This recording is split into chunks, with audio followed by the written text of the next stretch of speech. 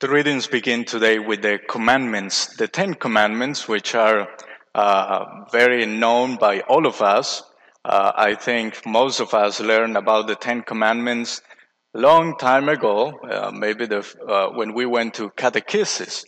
Sometimes there is a mistake that is done with these commandments, and is that they are taught before we are taught about the love of God. We are taught about just obeying. You have to obey and fulfill all these commandments. But that's not the main thing as a Christian person. Jesus said the main commandment is love of God and love of neighbor. Those are the two main ones. And then love one another as I have loved you. That is main commandment. All those 10 commandments are based on love of God and love of neighbor, and we have to do them. Those are good. Those are good tools for a good human life and a good Christian life.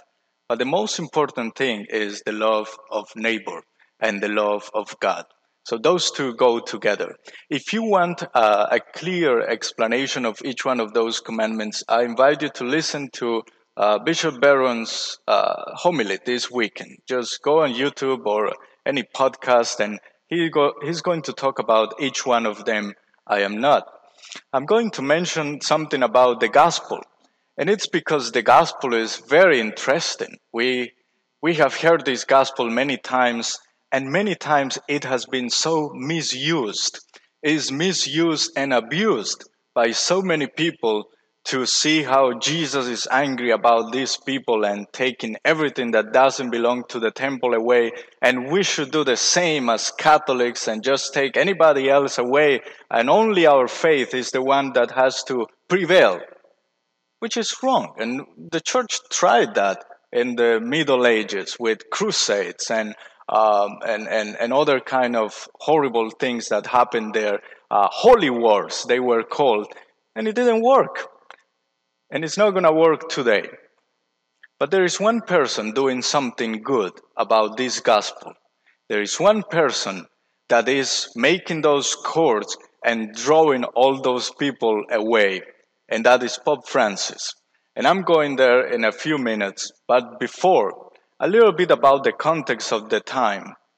With the temple became a marketplace. And the temple became a marketplace because everybody had to pay a tax, especially men.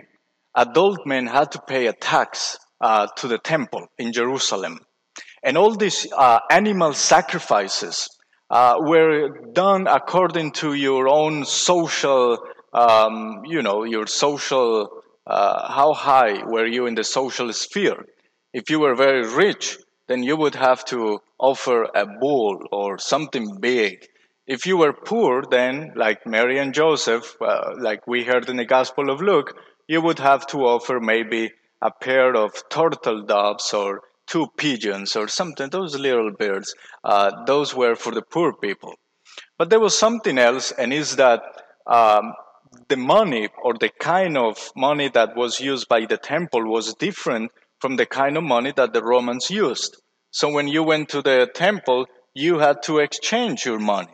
So you would bring your Roman coins, give them to the people in the temple, and of course they would need some kind of commission. And that's how they made their business. So especially the poor people were the ones who had to pay more and more, and it was more difficult for them. When Jesus takes away all these things, in many ways he is against those animal offerings, the animal sacrifices.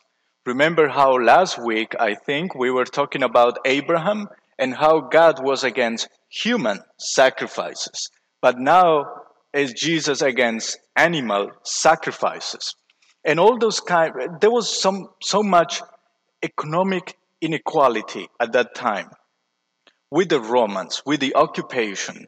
And then the temple was trying to do the same and just benefiting a few people, especially those who were clergy and those who were selling all those kind of things.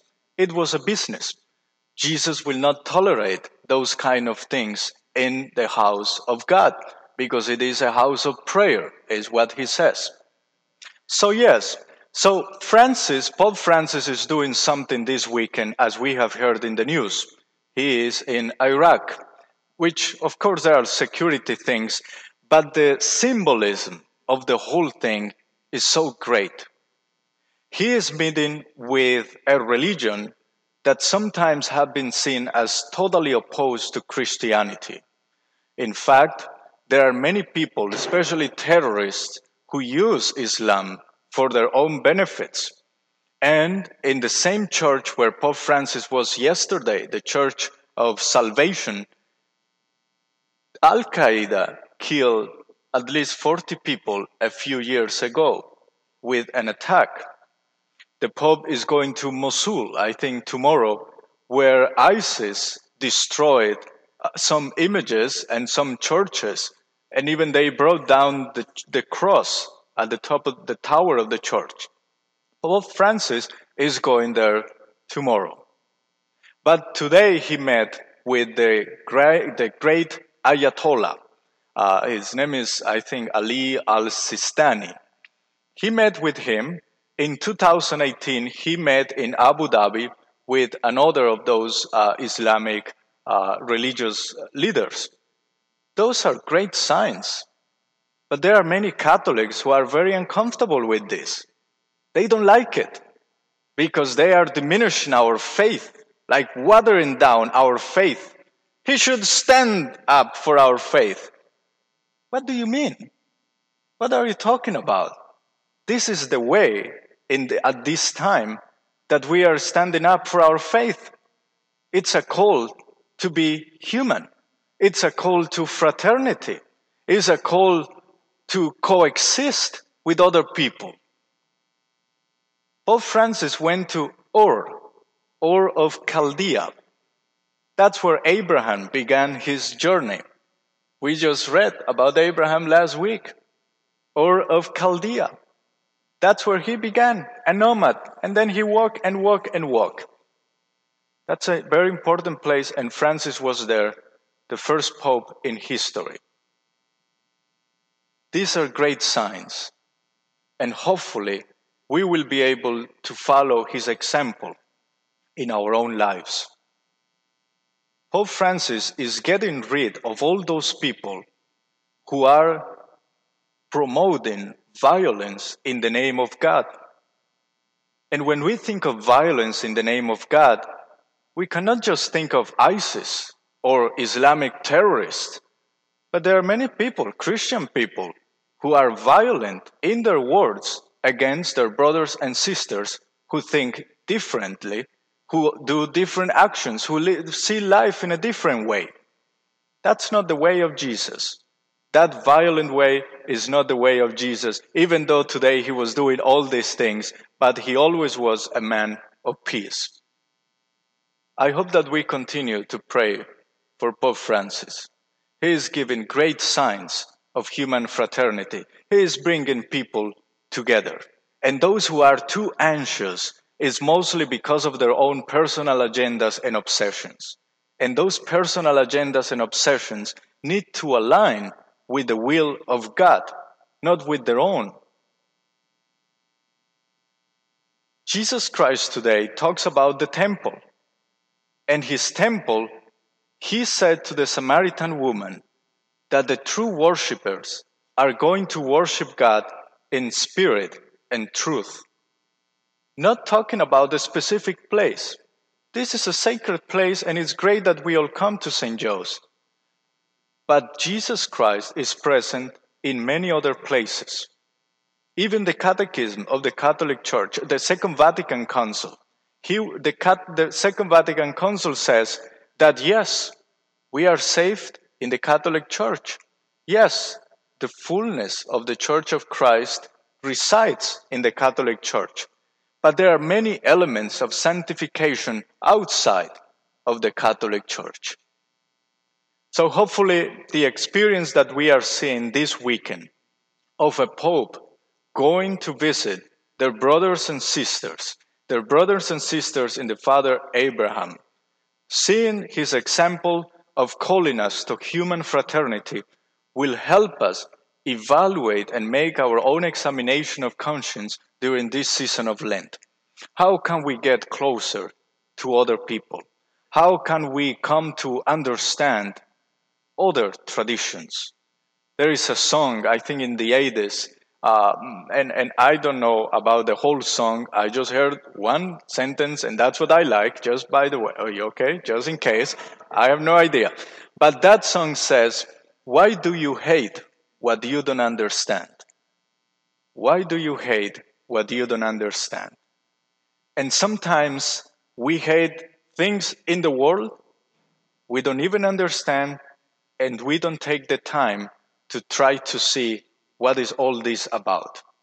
But these new things, we are afraid. Why do you hate what you don't understand? Pope Francis gives us the example of going to the actual place where people who think in a different way, who worship God in a different way, he takes the time to go there and listen to them and speak with them. That is a great example. And we pray for him, and hopefully we're going to pray for each one of us that we're going to be open to learn from other traditions, to learn more about our faith. That's first. When we have our principles, the principles of our faith, when we understand our faith very clearly, then we are able to enter into dialogue with other people. Not in opposition, not to teach them, not to bring them to our own faith, but to have that conversation. God will do the work. God will bring his own graces and will help the people. And if someone comes to our church because of that dialogue, great. But that is not the main thing. Love one another as I have loved you myself.